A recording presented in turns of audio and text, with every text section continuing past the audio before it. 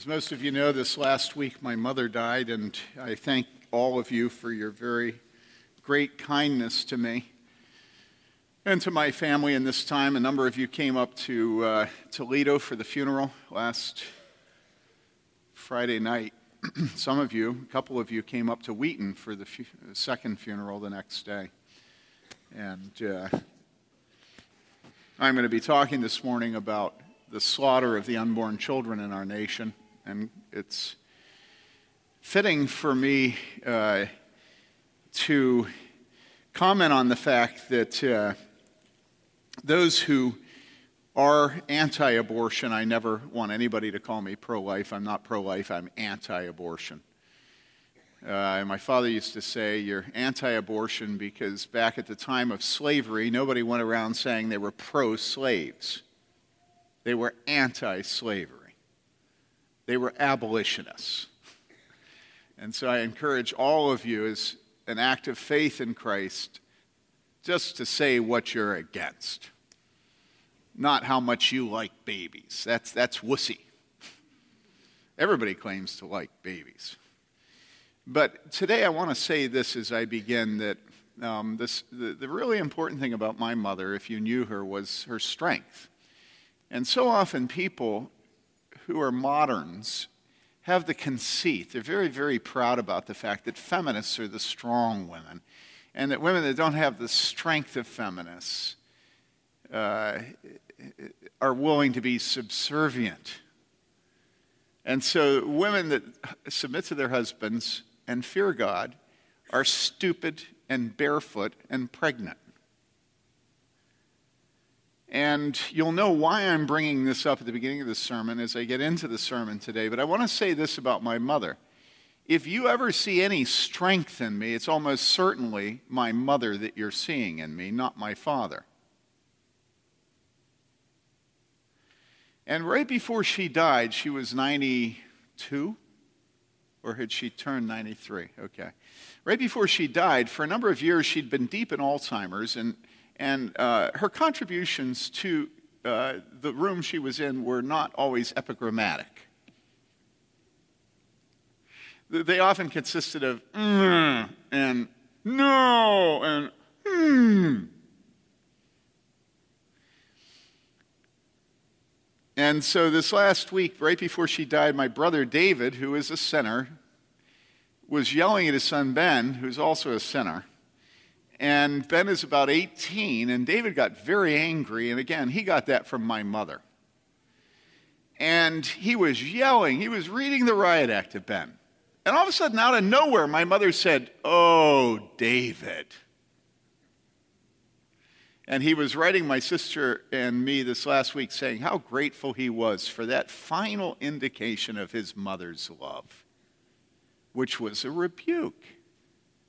And if you know anything about me, you know that I constantly tell you of this and that and the other rebuke of my mother. I define my life by my mother's rebuke. And I'll tell you one that most people here have heard, but if you haven't, here's a free one today.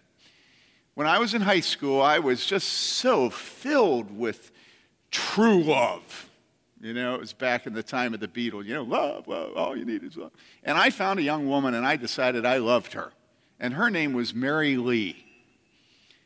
And so I'd come home, and having not one unuttered sentiment in my heart, I would sit in the kitchen, and I'd tell my mother how much I loved Mary Lee. And my mother always responded the same way. She said to me, "Oh, Tim, you don't even know what love is."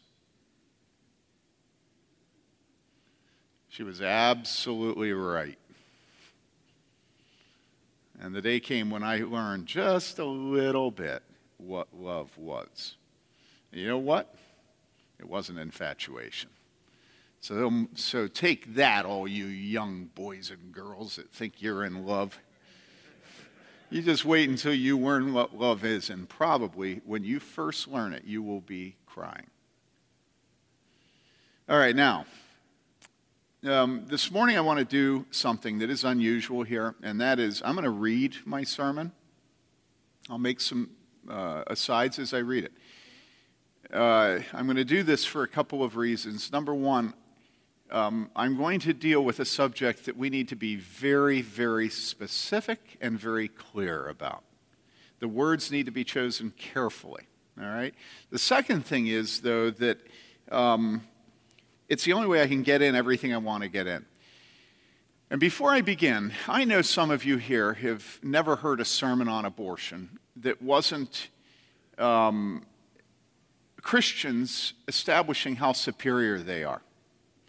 Well, we're Republicans, or we're pro-life, or we're this, that, and the other thing. This thing is driving me bonkers.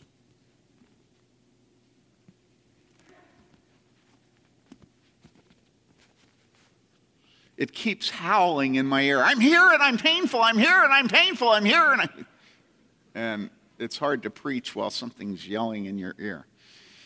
So anyhow, I'm going to preach about abortion. My point is not to say that Christians are superior to unbelievers. My point is not to say that Republicans are better than Democrats. And my point certainly is not to say that I would never have an abortion or I would never pay for a woman to have an abortion. In our country today, we live in the midst of bloodshed. And the fact that you don't see it means absolutely nothing. I've just finished reading a book called Bloodlands from a German professor. He gave it to me. And it's all about the slaughter that permeated Eastern Europe in between Stalin on one side and Hitler on the other. And the people there were oblivious, unless they were, Kulaks, peasants that Stalin wanted to wipe out, Leningradians, unless they were Jews, unless they were the people that were being killed. And so, guess what? You're born, therefore you're not unborn, therefore you don't give a rip about the unborn, and you don't see them, okay? This is us.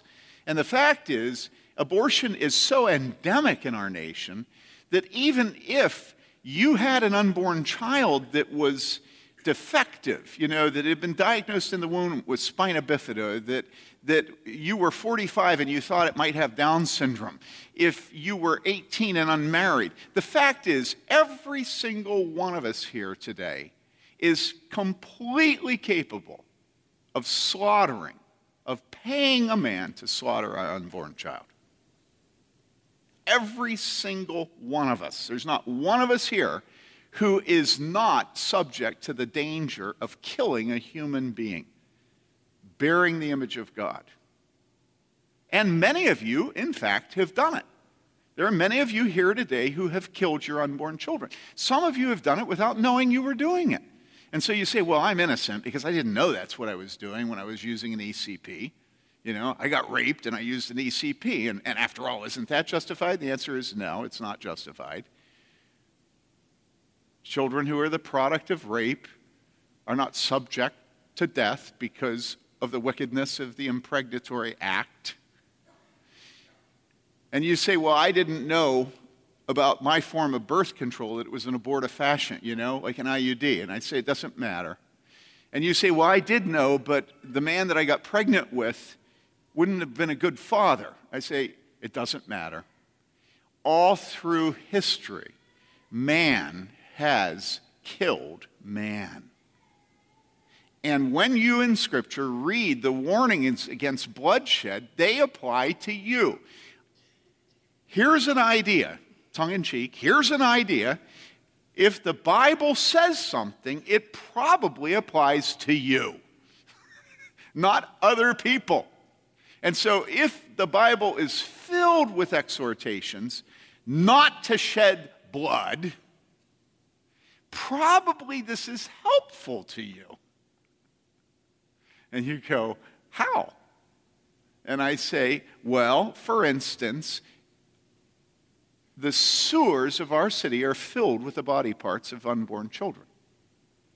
Now, is that helpful? You pay your sewer fees, you're paying for the disposal of unborn children. Is that helpful? When you pay your taxes in this city, your town fathers and mothers use your tax dollars to support the main ghoulish murderer of unborn children called Planned Parenthood. Your tax dollars support Planned Parenthood in this city. Planned Parenthood nationally is paid for the murder of somewhere around 350,000 children every year. And they put it in their annual report. Here's how many dead babies that we were paid to get rid of this last year. Okay? So when the Bible says, don't commit bloodshed, it has application to you.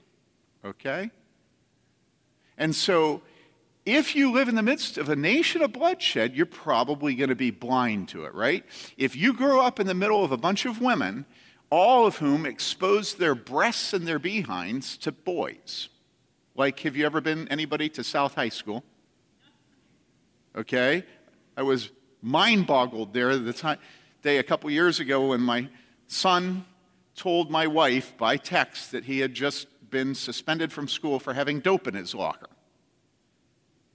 Now, and so I went, I'll put you out of your misery. It was after I went and met with the assistant principal, and, it's like, I guess I was an idiot and I didn't know, right? And we go through this whole thing. All of a sudden, I look at her and I go, do you know what today is? And she said, no, what? I said, it's April 1st. And this was my son's April Fool's joke. And so that caused me to go to South High School, and when I was there, it was unbelievable, the body parts. It was mind-boggling. Right? And so if you become a Christian, and you've grown up at South High School, and all of a sudden you hear God saying, you shall be holy, for I, the Lord your God, am holy. Wouldn't it make sense that all of a sudden you begin to see your body parts on display and you begin to cover them up, right? Is this basic Christian? Do we really need Wendy, a Jew who doesn't believe, to teach us about modesty? Remember the Yale woman? It's like mind-boggling. No Christian publisher is teaching us about, but the New York Times bestseller, it's an unbelieving Jewish woman. She says, hey, how about modesty? Okay, if we have lost the ability to think about body parts that should be hidden and those that should be subject to modesty, do you think as a nation we might have lost our awareness of blood? Okay? This has nothing to do with Republican and Democrat. I don't think I'm better than you. I think in a heartbeat I could have killed any of my children given the right circumstances. You understand? And so today what I want to do is I want to tune your ears so that you see the blood and you mourn it. Do you understand? And if this is inappropriate for a preacher of righteousness in the name of Jesus Christ to do, I say, shoot me. Put me out of my misery. I'm of all people most foolish. Do you understand? Somewhere, somebody should try to establish the horror of what you live in the midst of. And if the Christian church can't do it in its worship of a God who is just, then there's no place it can be done. I'm going to begin with Psalm 11. And by the way, I will say as I begin, this thing is filled with references and things that I've read other people say, some of which it'll be clear, some it won't be clear, but I don't make any claim ever that what I preach is original. It's not original. I don't have an original thought in me. Everything I learned from my mummy. Okay, so afterwards, if you want the citation, send me an email and I'll send you the thing and it's got the footnotes. Okay? And here's the first thing that is unoriginal, all right, that I've cribbed, all right? Psalm 11. For the choir director, a psalm of David. In the Lord I take refuge. How can you say to my soul, flee as a bird to your mountain? For behold, the wicked bend the bow. They make ready their arrow upon the string to shoot in darkness at the upright in heart. If the foundations are destroyed, what can the righteous do? The Lord is in his holy temple. The Lord's throne is in heaven. His eyes behold. His eyelids test the sons of men. The Lord tests the righteous and the wicked, and the one who what? Who loves violence, his soul hates. Upon the wicked he will rain snares. Fire and brimstone and burning wind will be the portion of their cup. For the Lord is righteous. He loves righteousness. The upright will behold his face. This is the word of the Lord. 40 years ago, this past Tuesday, on January 22, 1973, the Supreme Court of these United States issued its infamous ruling, Roe v. Wade, in which the court declared that a mother's intentional killing of her unborn child was a fundamental right guaranteed under our Constitution. Since that ruling, it has been a commonplace to observe that Roe v. Wade, the court's repeal of the laws prohibiting abortion in all 50 states, this ruling was simply the exercise of raw judicial power with a legal justification based upon a mist and a vapor. Or, as the court itself might put it, an emanation from a penumbra. Since 1973, no one has made a name for himself defending Roe v. Wade's history, its biology, its ethics, its logic, or its justice. And only a few have been foolish enough to claim this ruling will stand the test of time. In fact, when the court was handed what was arguably the best opportunity for reversal since Roe v. Wade was first issued, although the court declined to reverse itself, what was really interesting was the rationale it gave for not reversing Roe v. Wade. And I'm reading from their opinion, Planned Parenthood versus Casey in 1992. Quote, "The Roe rule's limitation on state power could not be repudiated without serious inequity to people who for 2 decades have organized intimate relationships and made choices in reliance on the availability of abortion in the event that contraception should fail. The ability of women to participate equally in the economic and social life of the nation has been facilitated by their ability to control their reproductive lives. Overruling Roe's central holding would seriously weaken the court's capacity to exercise the judicial power and to function as the Supreme Court of a nation dedicated to the rule of law. Moreover, the country's loss of confidence in the judiciary would be underscored by condemnation for the court's failure to keep faith with those who do support the decision. A decision to overrule Roe v. Wade would come at the cost of both profound and unnecessary damage to the court's legitimacy." Unquote. Listening carefully, the court chose not to reverse Roe v. Wade because the withdrawal of the right to kill their unborn child might harm the plans of fathers and mothers who count on abortion as a backup for failed birth control. Also because the reversal of Roe v. Wade might harm women's exercise of financial and social equality. Might, quote, seriously weaken the court's capacity to exercise judicial power, unquote, due to the country losing confidence in its judiciary. And might lead to, quote, profound and unnecessary damage to the court's legitimacy, unquote. Reading this rationale reminds us of a father refusing to apologize to his wife and children because he fears his apology would be viewed as a sign of weakness and undermine his authority. How sad the homes led by such little men.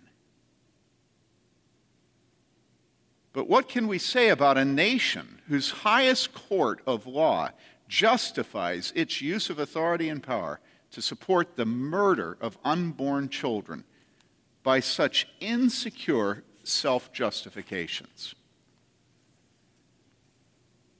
The irony of the matter is that by their refusal to reverse Roe v. Wade, the court has assured the very thing it sought to prevent, namely a significant loss of confidence in the court's jurisprudence, as well as its members' integrity and honor among those it governs. In fact, by standing firmly on the side of those who support and practice the murder of unborn children, the court has assured there will indeed be, quote, profound and unnecessary damage to its legitimacy, unquote.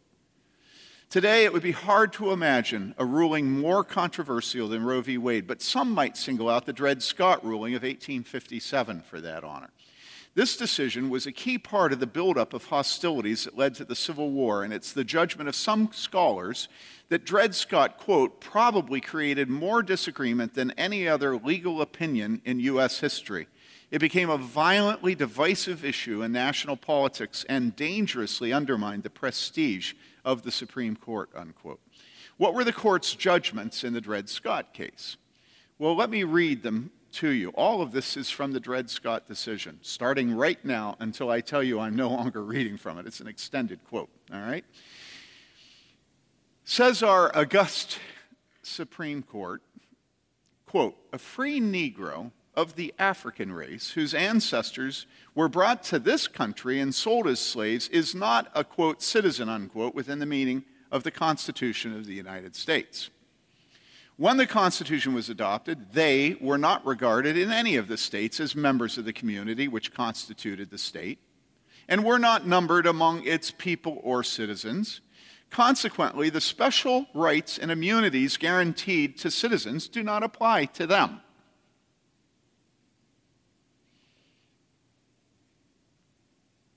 The language of the Declaration of Independence, they go on to say, is equally conclusive. Conclusive. They say that the language of the Declaration of Independence is equally conclusive. And then they quote this from the Declaration of Independence. We hold these truths to be self-evident, that all men are created equal, that they are endowed by the Creator with certain unalienable rights, that among them is life, liberty, and the pursuit of happiness, that to secure these rights, governments are instituted, deriving their just powers from the consent of the governed. And then they pick up from there and they say the general words above quoted would seem to embrace the whole human family. But it is too clear for dispute that the enslaved African race were not intended to be included and form no part of the people who framed and adopted this declaration. The men who framed the Declaration of Independence perfectly understood the meaning of the language they used and how it would be understood by others. And they knew that it would not in any part of the civilized world be supposed to embrace the Negro race.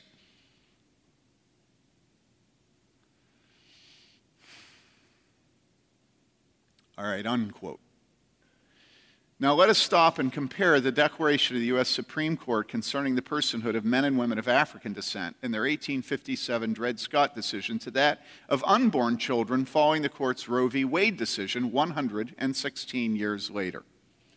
But rather than limiting ourselves to the comparison of quotes taken from these opinions, let's develop the arguments much as they might have been heard from the mouth of the man on the street defending slavery at the time of the Civil War and from the mouth of the man on the street here in Bloomington concerning the killing of unborn children today. So at the time of the Civil War, the man on the street might say, although a slave has a heart and a brain and is human from the biological perspective, a slave is not a legal person under the Constitution. The Supreme Court made this perfectly clear in the Dred Scott decision. Although a fetus has a heart and brain and is human from the biological perspective, a fetus just is not a legal person under the Constitution. The Supreme Court made this perfectly clear in the Roe v. Wade decision.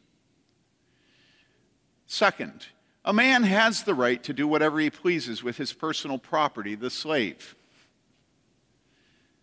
A woman has the right to do whatever she pleases with her personal property, the fetus. Third, both the social and economic burdens which will result from prohibiting slavery will be unfairly concentrated upon a single group, slaveholders. Both the social and economic burdens which will result from prohibiting abortion will be unfairly concentrated upon a single group, pregnant women. Fourth, isn't slavery really something merciful? Isn't it really better never to be set free than to be sent ill-equipped and unprepared into an environment where one is unwanted, unloved, and bound to be miserable? Isn't abortion really something merciful? Isn't it really better never to be born than to be sent ill-equipped and unprepared and into an environment where one is unwanted, unloved, and bound to be miserable? 5, those who believe that slavery is immoral are free to refrain from owning slaves. They should give the same freedom to those who have different moral beliefs. Those who believe that abortion is immoral are free to refrain from having abortions. They should give the same freedom to those who have different moral beliefs. 6, accordingly, those who believe that slavery is immoral have no right to try to impose their personal morality upon others by way of legislation or a constitutional amendment. Accordingly, those who believe that abortion is immoral have no right to try to impose their personal morality upon others by way of legislation or a constitutional amendment. 7, the claim that slaves are like us is simply ridiculous. All one has to do is look at them to see that they are completely different. The claim that fetuses are like us is simply ridiculous. All one has to do is look at them to see that they're completely different.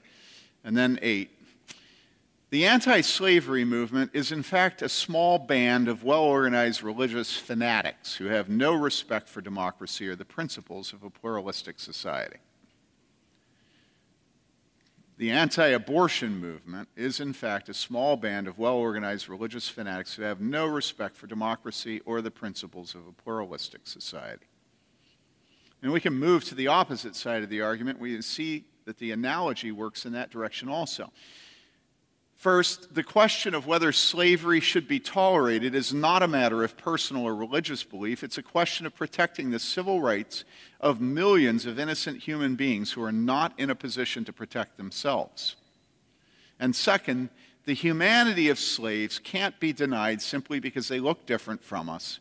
There is no morally defensible way to draw a line somewhere along a continuum of skin color and claim this is where humanity starts and this is where it stops. Now, are you all with me? Two decisions a century apart, both so radical that they undermine the court's reputation and sow the seeds of violent division across our nation. Both deny the personhood of a class of human beings who are weak and oppressed.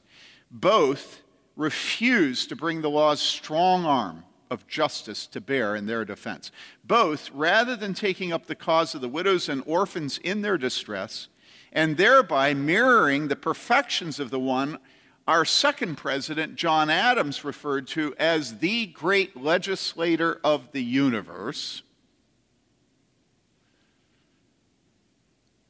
they both take the side of the oppressor, declaring him to be protected by the U.S. Constitution.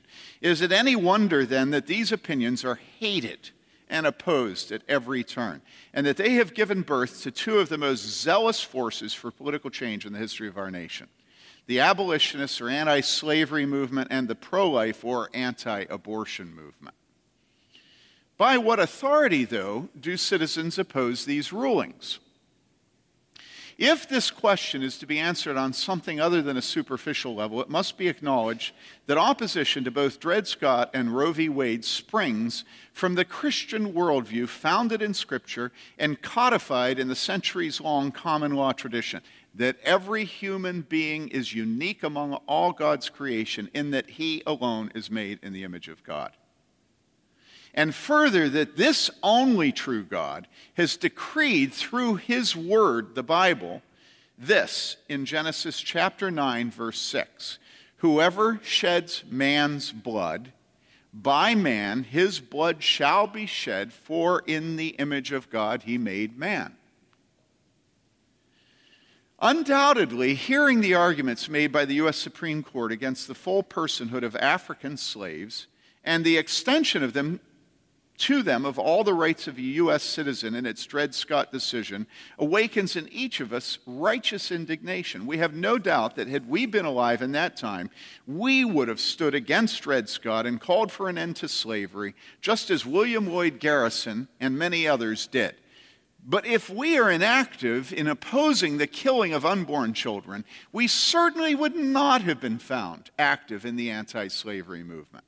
No, Jesus had us right when he said, quote, "Woe to you, scribes and Pharisees, hypocrites, for you build the tombs of the prophets and adorn the monuments of Lincoln." That's not what he says. He says, you build the monuments of the righteous and say, if we had been living in the days of our fathers, we would not have been partners with them in shedding the blood of the prophets. And so Jesus says, you testify against yourselves that you are sons of those who murdered the prophets. Fill up then the measure of the guilt of your fathers. Matthew 23, 29 to 32. It is instructive to note the strong positive correlation between Christian faith and both the anti-slavery and the anti-abortion movements. For instance, the first speech given by William Lloyd Garrison, that great abolitionist, in which he repented of his past support for the colonization compromise, instead demanding a full cleansing of the evil of slavery from our national conscience, under his uncompromising cry, "No union with slaveholders," was given, in fact, in the basement of Park Street Church on the corner of Boston Common. And what sort of religious commitments characterize Park Street Church to this day? Well, it was in this church that our nation's Sunday school movement was started. And to this day, Park Street Church is known as a bastion of evangelical Christian faith at the very heart of Boston. A friend of mine is the pastor there now, a man that I knew in seminary, and this same correlation of involvement in the anti-slavery movement and adherence to conservative Christian faith repeats itself over and over and over and over in the mid-19th century. Jonathan Blanchard, the first president of Wheaton College in Wheaton, Illinois, was active in the Underground Railway. And today, Wheaton is known as the alma mater of Billy Graham and his wife, Ruth Bell Graham. Park Street Church and Wheaton are only typical of the biblical and evangelical Christian underpinnings of the anti-slavery movement. But what of the anti-abortion movement? Well, need I say that you would not find Park Street Church or Wheaton College anywhere near the scene of the crime. When my father was still alive, and he and my mother and Mary Lee's father and her mother, they all went to Wheaton. When my dad was still alive, he sent me a copy of the Wheaton student newspaper. There was a small, despised, tiny little group of Wheaton College students who wanted the school to do something to say it was against abortion, but the administration, the trustees, were absolutely opposed to saying anything against abortion. And so the president, Dick Chase at the time, if I remember correctly, wrote this thing in the student newspaper talking about how on ethical issues of the day, which are deeply controversial, that it is not the place that, you know. And my dad took his blue fountain pen and he wrote at the top, bright blue letters, he said, imagine Jonathan Blanchard writing this and saying this about slavery. And so that's what we as Christians today have decayed to. And you might be confused about why Garrison repented of his involvement in the colonization movement. So let me take just a moment to explain that to you. Back at the first part of the 19th century, it was in vogue for those who opposed slavery to want to address it positively through crisis pregnancy centers.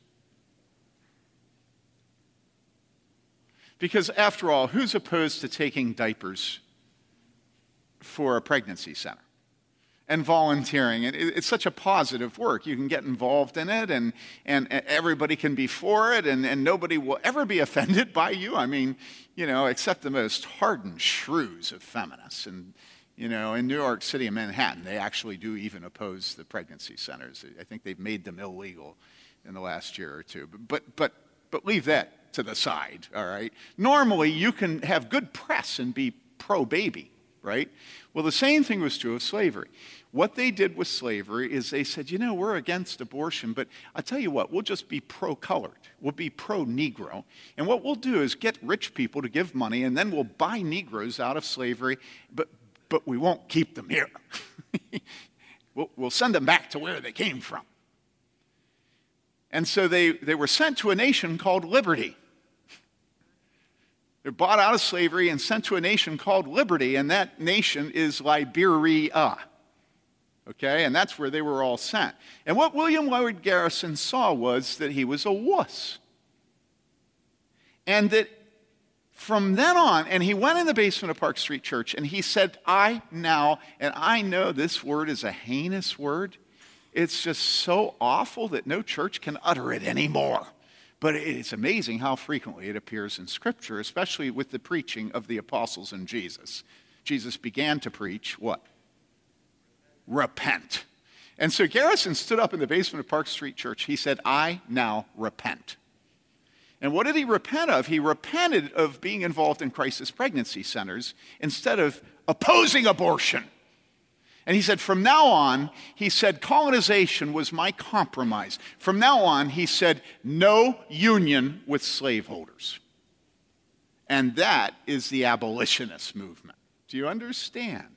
This is why you'll be happy to take diapers over to the Crisis Pregnancy Center. Of course, I'm all for Liberia, and I'm all for the Crisis Pregnancy Center, but you'll never, ever go over on Thursday when they kill the babies and stand there as a witness for the least of these.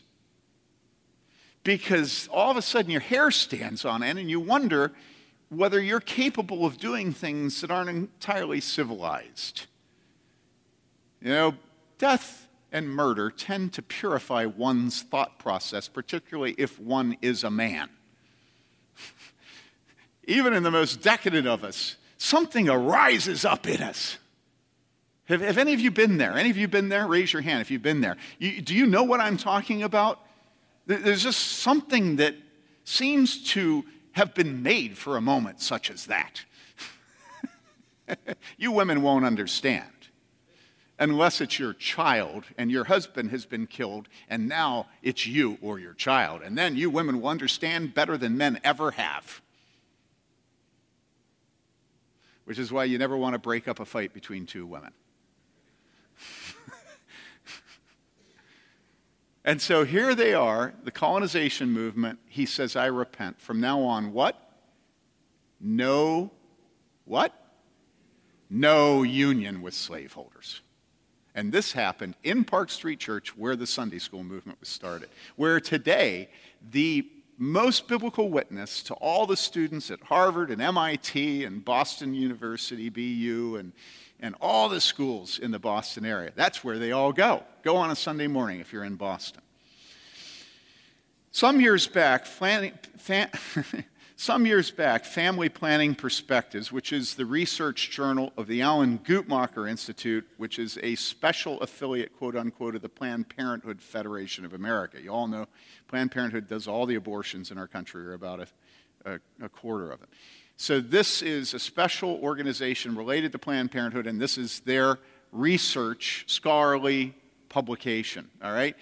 Some years back, this publication published several studies examining the demographic composition of the pro-abortion and the anti-abortion forces. The articles titled Abortion Activists and the War Between Women demonstrate the intractable nature of this conflict spawned by the Supreme Court. For instance, taking two of the principal political action groups on opposite sides of this issue, the National Abortion Rights Action League, pro-abortion, and the National Right to Life Committee, anti-abortion, they found, quote, so this is from them, from our enemies, all right, those that are pro-baby killing. They say right to life members are far more likely than abortion rights members to have been reared in large families, to prefer large families, and themselves to have large families. 87% of Right to Life members report that religion plays a very or extremely important role in their lives, compared to only 20% of abortion rights members. And then she says this, it is difficult to imagine data that might more convincingly demonstrate that religion is a very important factor in determining attitudes about legal abortion. Turning from the opposing organizations to the demographics of individual women on opposing sides of this issue, in January '84 article, The War Between Women, also published in Family Planning Perspectives, author Kristen Luker speaks of, quote, the emotional and volatile abortion debate, declaring, quote, over the last decade, the subject of abortion has galvanized and polarized Americans in the same way that such moral issues as abolition once did. She continues, quote, "Women who are engaged in the abortion debate are separated from one another by income, education, family size, and occupation. Thus, the abortion debate grows out of two very different social worlds that support very different aspirations and beliefs. The life circumstances and beliefs of the activists on both sides of the abortion issue serve to reinforce one another in such a way that the activists have little room for dialogue and few incentives for it." One may ask, who is the typical right to life and the typical abortion activist? The typical abortion activist is a 44-year-old married woman whose father was a college graduate. She married at age 22 or older, has one or two children, and has had some graduate or professional training post-bachelor's. She is married to a professional man, is herself employed, and has a high family income. She attends church rarely, if at all.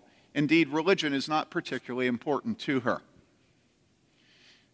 The typical pro-life activist, she says, is also a 44-year-old married woman. She, however, married at age 17 and has 3 or more children. 16% of the right-to-life women in the study have 7 or more children. Her father was graduated from high school only, and she herself has a good chance of having gone no further in school. She is not employed and is married to a small businessman or a lower-income white-collar worker. Her family income is $20,000 lower than the average abortion rights household. Her religion is one of the most important aspects of her life. The two sides have very little in common in the way they look at the world. And this is particularly true with regard to the critical issues of gender, sex, and parenthood. The views on abortion of each side are intimately tied to and deeply reinforced by their views on these other areas of life. Even if the abortion issue had not mobilized them on opposite sides of the barricades, they would have been opponents on a wide variety of issues. Abortion rights activists, now listen to this. Abortion rights activists see women's reproductive and family roles not as a natural niche, but as a potential barrier to full equality. A general theme in the interviews with right-to-life activists, many of whom have large families, is that there is an anti-child sentiment abroad in American society. And then she ends with this. She says, in short, the debate about abortion rests on the question of whether women's fertility is to be socially recognized as an asset or as a burden. Listen, people, you know how I never get off the issue of sexuality, right? You all know that. And you know that I am relentless when it comes to defending women having babies. Why do you think that is? Have you ever wondered about that? Certainly, I hope you're not a sociobiologist. It doesn't have to do with my genes. I am wearing jeans, but it has nothing to do with my genes. Okay? You know why it is? It's because my whole life, the people that I knew who had the least influence and were taken least seriously and most despised by the sophisticates and the educated and the rich. In my life, as I looked, you walk through life and you look on your right, you watch, right? Everybody, you all watch, right? The people that I saw most oppressed in my life were mothers of children.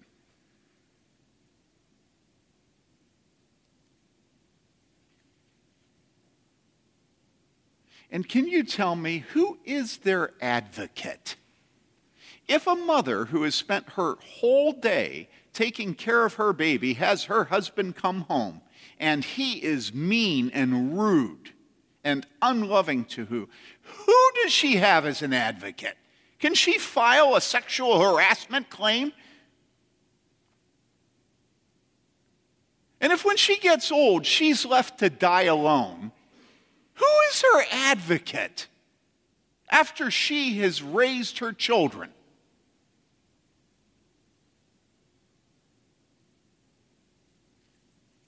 A young woman has some man act as if he's interested in her for 2 years when she's at the springtime of life, and then he can't quite pull the trigger. And she has been vulnerable to him. Who is her advocate?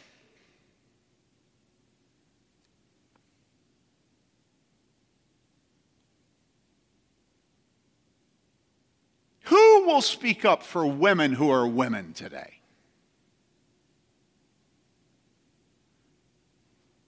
That's the reason I always speak on this. It's not because I'm Tim or I'm a man like that. It's because I see the oppression of true women in our culture, and I hate it. And it's contrary to Scripture, and I happen to be a preacher, and so where am I going to address it? I'm going to address it in the church. Can you imagine Jesus Christ coming today and not being relentless on the issue of sexuality? You imagine what he would have to say about the oppression of young mothers in our culture.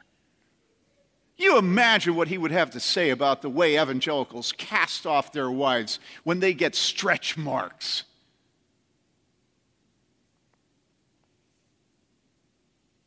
And you listen to the description of the women on the two sides of this issue, how can you not begin to speak up for the unborn? Even if you're a man and you can't even connect with it.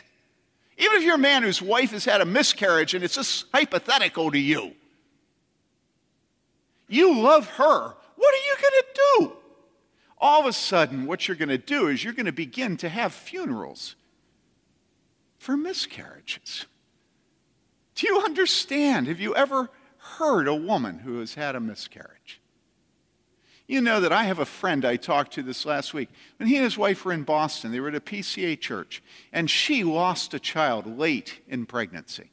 And so they asked the preacher, the PCA preacher, to have a funeral for their child. You know what that preacher said? He said, "No, I will not have a funeral for your child." And so the associate pastor said to him, he heard of this, he said, "If you do not have a funeral for that child, I'm going to take you before Presbytery and file charges against you." And so then that preacher went ahead and had a funeral. All of a sudden, he found a principal. And then you know what happened? As soon as that funeral was over, you know what he did? He fired that associate pastor. And how do I know this? I know it because the parents of that child told me personally. It's amazing to me to think that that man went on to become a PCA pastor.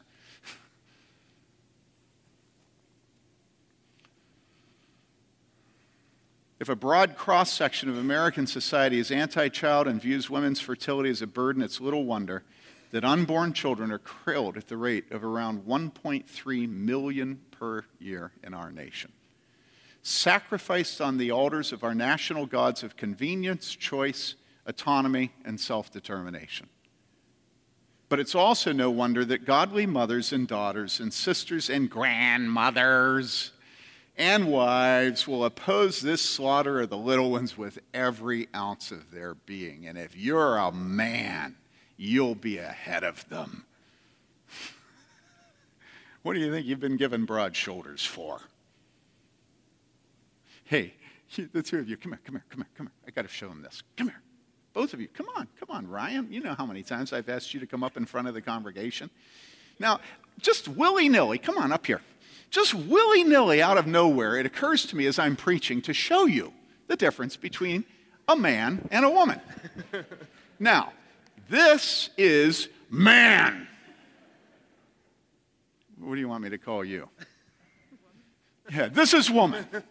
In Hebrew, when he saw her, he said, "She shall be called Isha, for she was taken from Ish."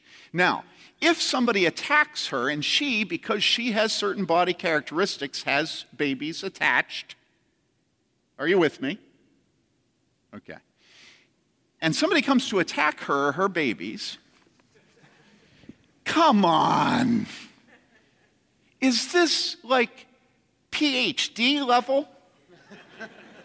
Or master's? Okay, thank you. Hey, help her down.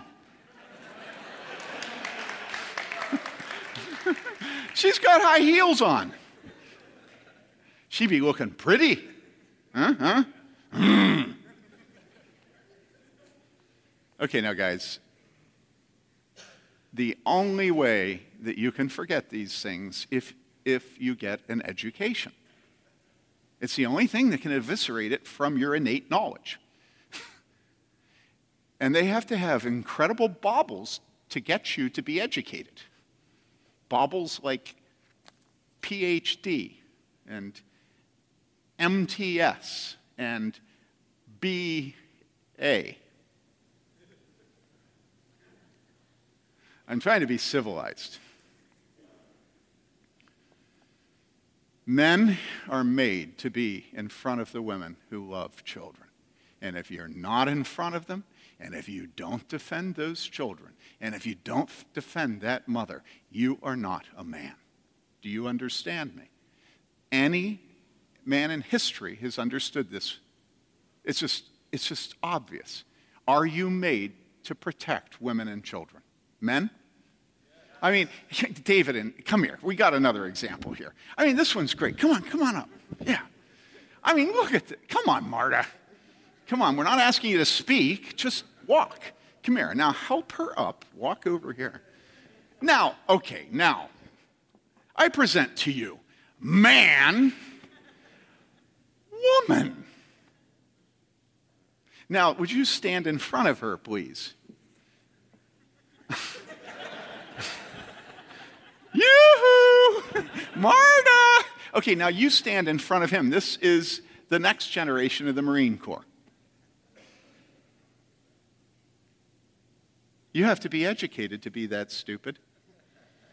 Okay, thank you. Now listen, people.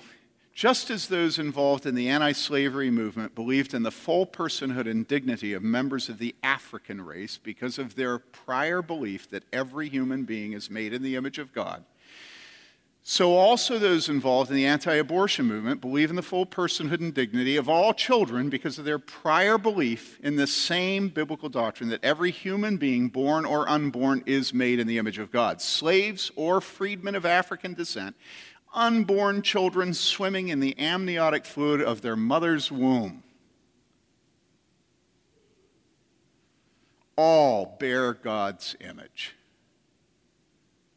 and are therefore, in the words of our own Declaration of Independence, endowed by their Creator with certain unalienable rights, and that among them is life, liberty, and the pursuit of happiness. And further, that to secure these rights, governments are instituted, deriving their just powers from the consent of the governed. This, then, is the impasse of our nation, and it grows ever deeper. On one side are those who do believe in the dignity of every person from the moment of conception to the time of natural death, because each one bears God's image. On the other side are those who do not believe in the dignity of every person, but are rather convinced that the dignity of some, particularly those living in the first world who are fat and rich and white and educated and, of course, already born, that the dignity of some trumps the inalienable rights of others. Or to put it bluntly, our divided nation falls in behind two lines of women, one which believes it is right to give up their lives for their children, and the other that it is right for their children to give up their rights and their lives for their mothers. Back in the 18th century, in 6 pages of elegant deadpan prose, Jonathan Swift set forth an impeccably logical solution to alleviate the Irish potato famine, potato blight. Pure people should dismember and eat their babies. Swift wrote, quote, "A young, healthy child, well nursed, is at a year old a most delicious, nourishing, and wholesome food, whether stewed, roasted, baked, or boiled," unquote. Through satire, Swift intended to shock his readers out of their moral turpitude. But today, when English teachers teach a modest proposal, they often find it hard to make students realize that Swift was joking. This is Steve Berenzi got an actual response from his student. He said, quote, "Well, I don't completely agree with him, but it does make me a little peckish. I don't completely agree with him, but he does make some really good points," unquote. Harvesting embryonic children for their stem cells is little different from Swift's proposal to harvest just born children for food. But whereas Swift's audience pulled back in revulsion, much of the American public thinks this is a swell idea. Adults are supposed to provide for, protect, and if necessary, give their lives to defend their children. They are not supposed to sacrifice children for their own well-being.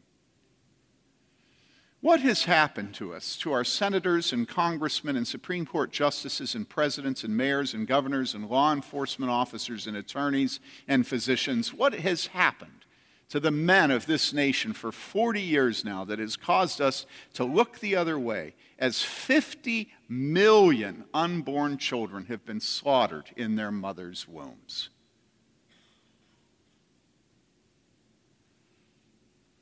Has the killing of these children been invisible to us? Have we really not heard their cries or felt their pain or seen their blood?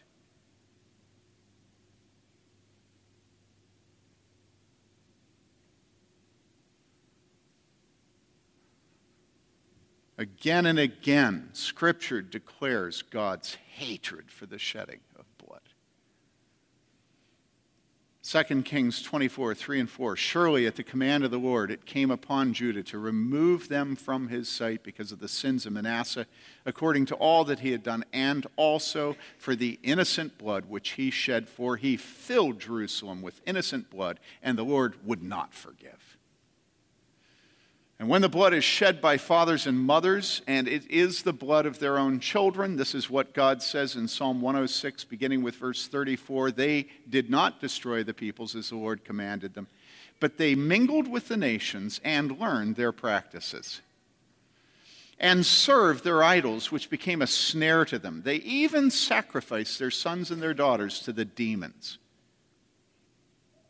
and shed innocent blood, the blood of their sons and their daughters, whom they sacrificed to the idols of Canaan. And the land was polluted with the blood. Thus they became unclean in their practices and played the harlot in their deeds. Therefore the anger of the Lord was kindled against his people, and he abhorred his inheritance. We are oblivious to their suffering.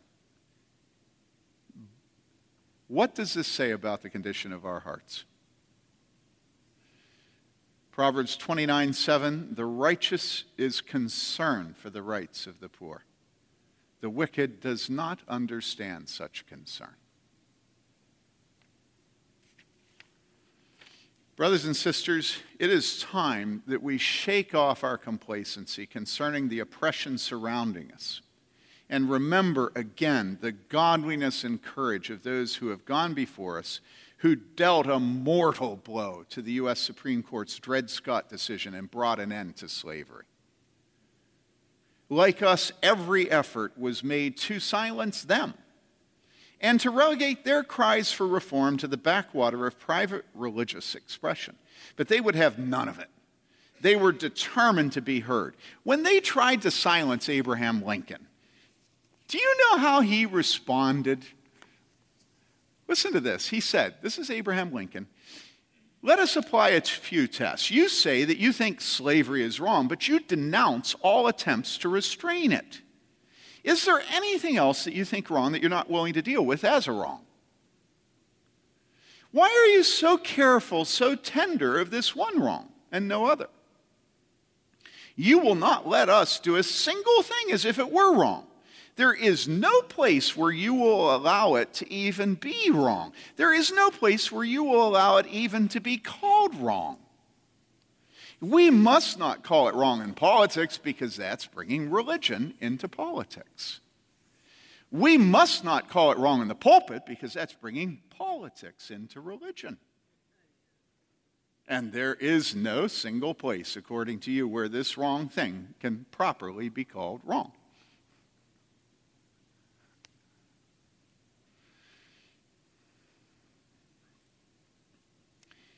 And so listen, brothers and sisters, let us today, let each of us here today remember that God is not on his throne for nothing.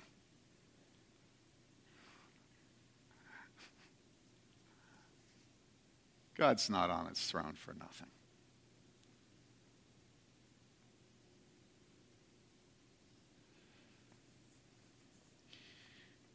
When I'm in D.C.,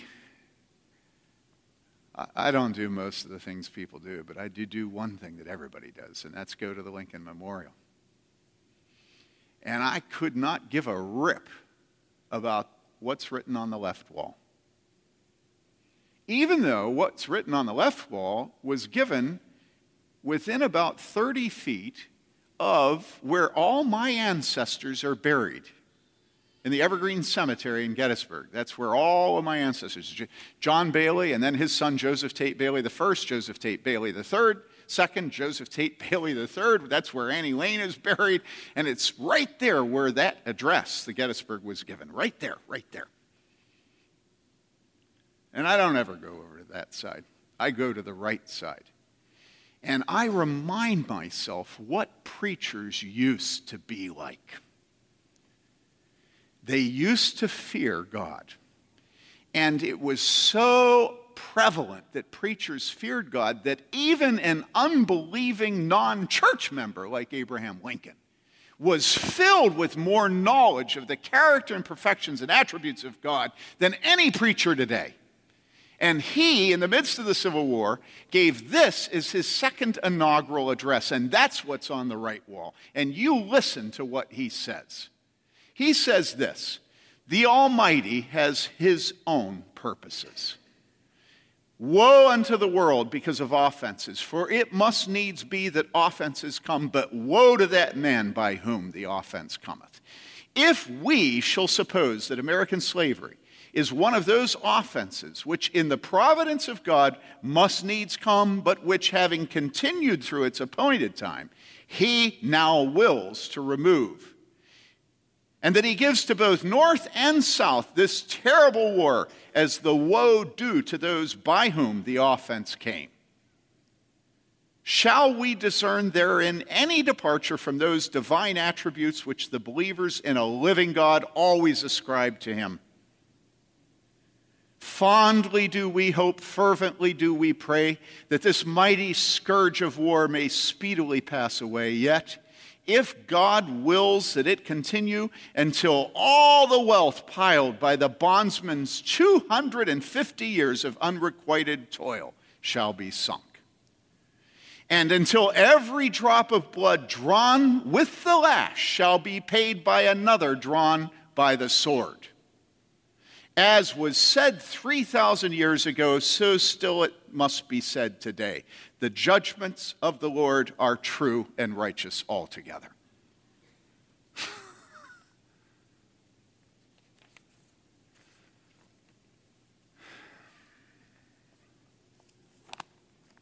Now listen, what do? I have just two simple applications. One application is educate your children. What we need today is a bunch of very creative and very tender-hearted young boys and girls to grow up and to write Uncle Tom's Cabin for the unborn children. And it won't happen if your children are pig ignorant. They have to know words. They have to have grown up eating from the best presentation of words the world has, not because you're intent on them pursuing excellence. That's prostitution of education. Okay? We need excellent, educated Christian children so that they will grow up and constantly ruminate on the absence of the personal manifestation of unborn children, because that's our biggest hurdle. Uncle Tom's Cabin, when it was written, it ended slavery in this country. Because all of a sudden, all the white people entered into the lives of black people and had sympathy and compassion and said, no more, we're done with it. But how do you have people enter into the hearts and minds and suffering and pain of unborn children? By very definition, there are no victims. How do you have a Holocaust museum for unborn children? How do you have famous novels that get the Nobel Prize for Literature from unborn children? Where's an unborn child's Hannah Arendt? It just doesn't exist. And so what we need is young people growing up reading doing music, whatever the creative ability God's given you. Growing up educated so that you can write the novel, write the poetry, write the articles, and convince the nation. That's what's needed. Okay, we don't need any more scholarly presentations on this subject. We've had scholarships out the nose for decades. The best scholarship, no question. What we need is someone who teases out the knot by the inspiration of the Holy Spirit of presenting the personhood of an unborn child. Okay? And it was a woman that did it. Hey.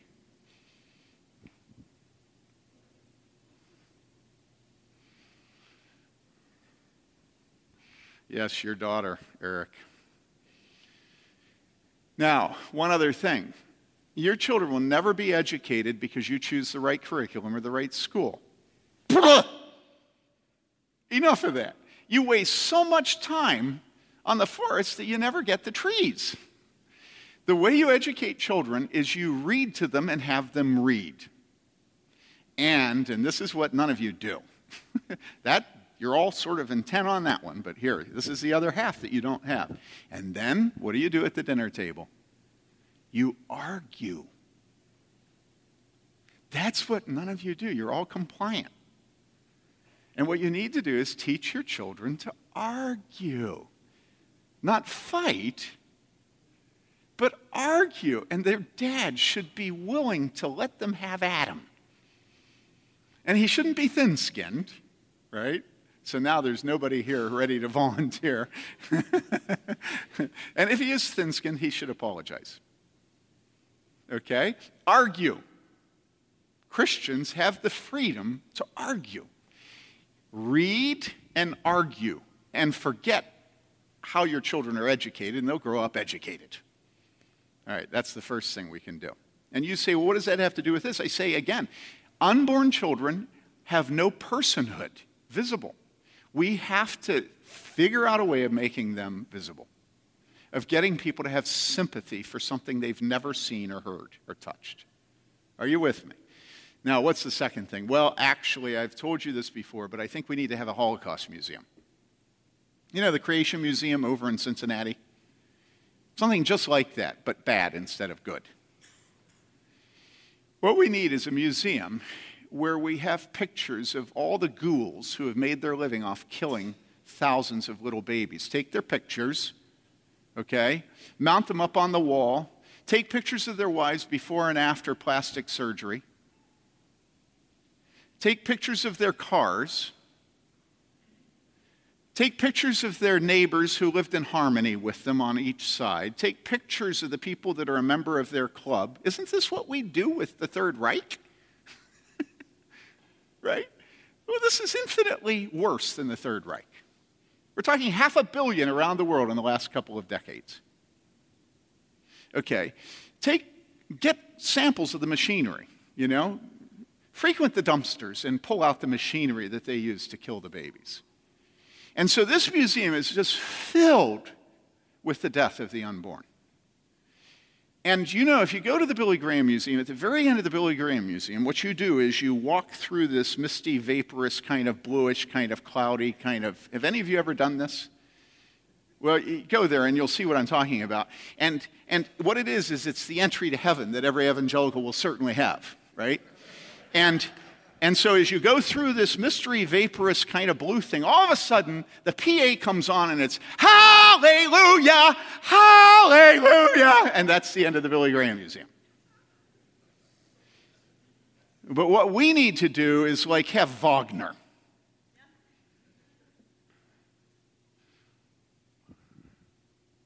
Or maybe a drone reading Schopenhauer. And as you go through that tunnel, what it is it's the aquarium from next to Lake Michigan. And it's filled with the blood and the body parts of the children. It's filled. You and your children, you walk through all the dead babies, thousands and thousands of dead babies in solution around you.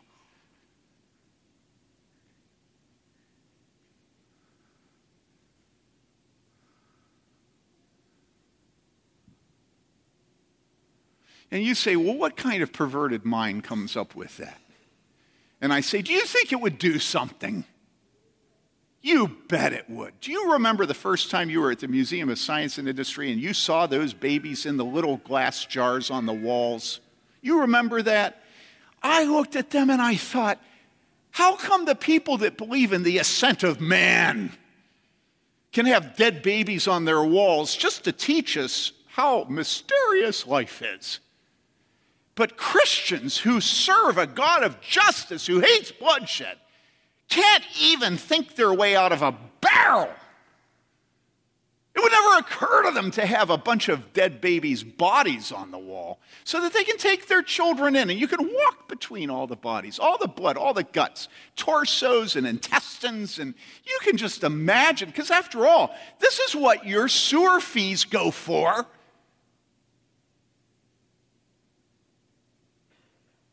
Come on, wake up. This is what our nation is drowning in. And what does the Bible say? The Bible says that God never forgets the blood. And that one day, what does his word say? One day, the land, the earth, what? It will give up the blood of the innocent. Did you know the Bible says that? So why not just a little hint of what is coming from Christians who believe that simply to testify publicly to what the Word of God says is always legitimate, especially in a land where we have the First Amendment right. How could anybody oppose it? Now, all of you, do you have the picture? Can anybody deny that that is not something that is unbelievably necessary today? You say, well, I'm not taking my children. I say, I'm with you. When we showed the silent scream at our church, I would not let my children see it. And you say, well, you're a hypocrite. I say, duh. I don't know what to do, but I'm a preacher, and now I've done my part. Do you know the last time I said this publicly afterwards, it was at a conference out in Idaho. Afterwards, a man came up to me, a Dutchman. He said, I have a check here for $2,000. I want to give it to you to start that museum. And I said, no. I said, that's not my job. Do you hear me? Okay, let's pray. Our Father, we admit that we are so deadened to holiness and to bloodshed and to justice. We are a people that live in the midst of the Canaanites, and we have adopted their ways. And so, Father, would you please awaken our hearts so that we do see justice, so that we do care about the oppressed, and so we do begin to defend mothers and their children, we pray in Jesus' name. Amen.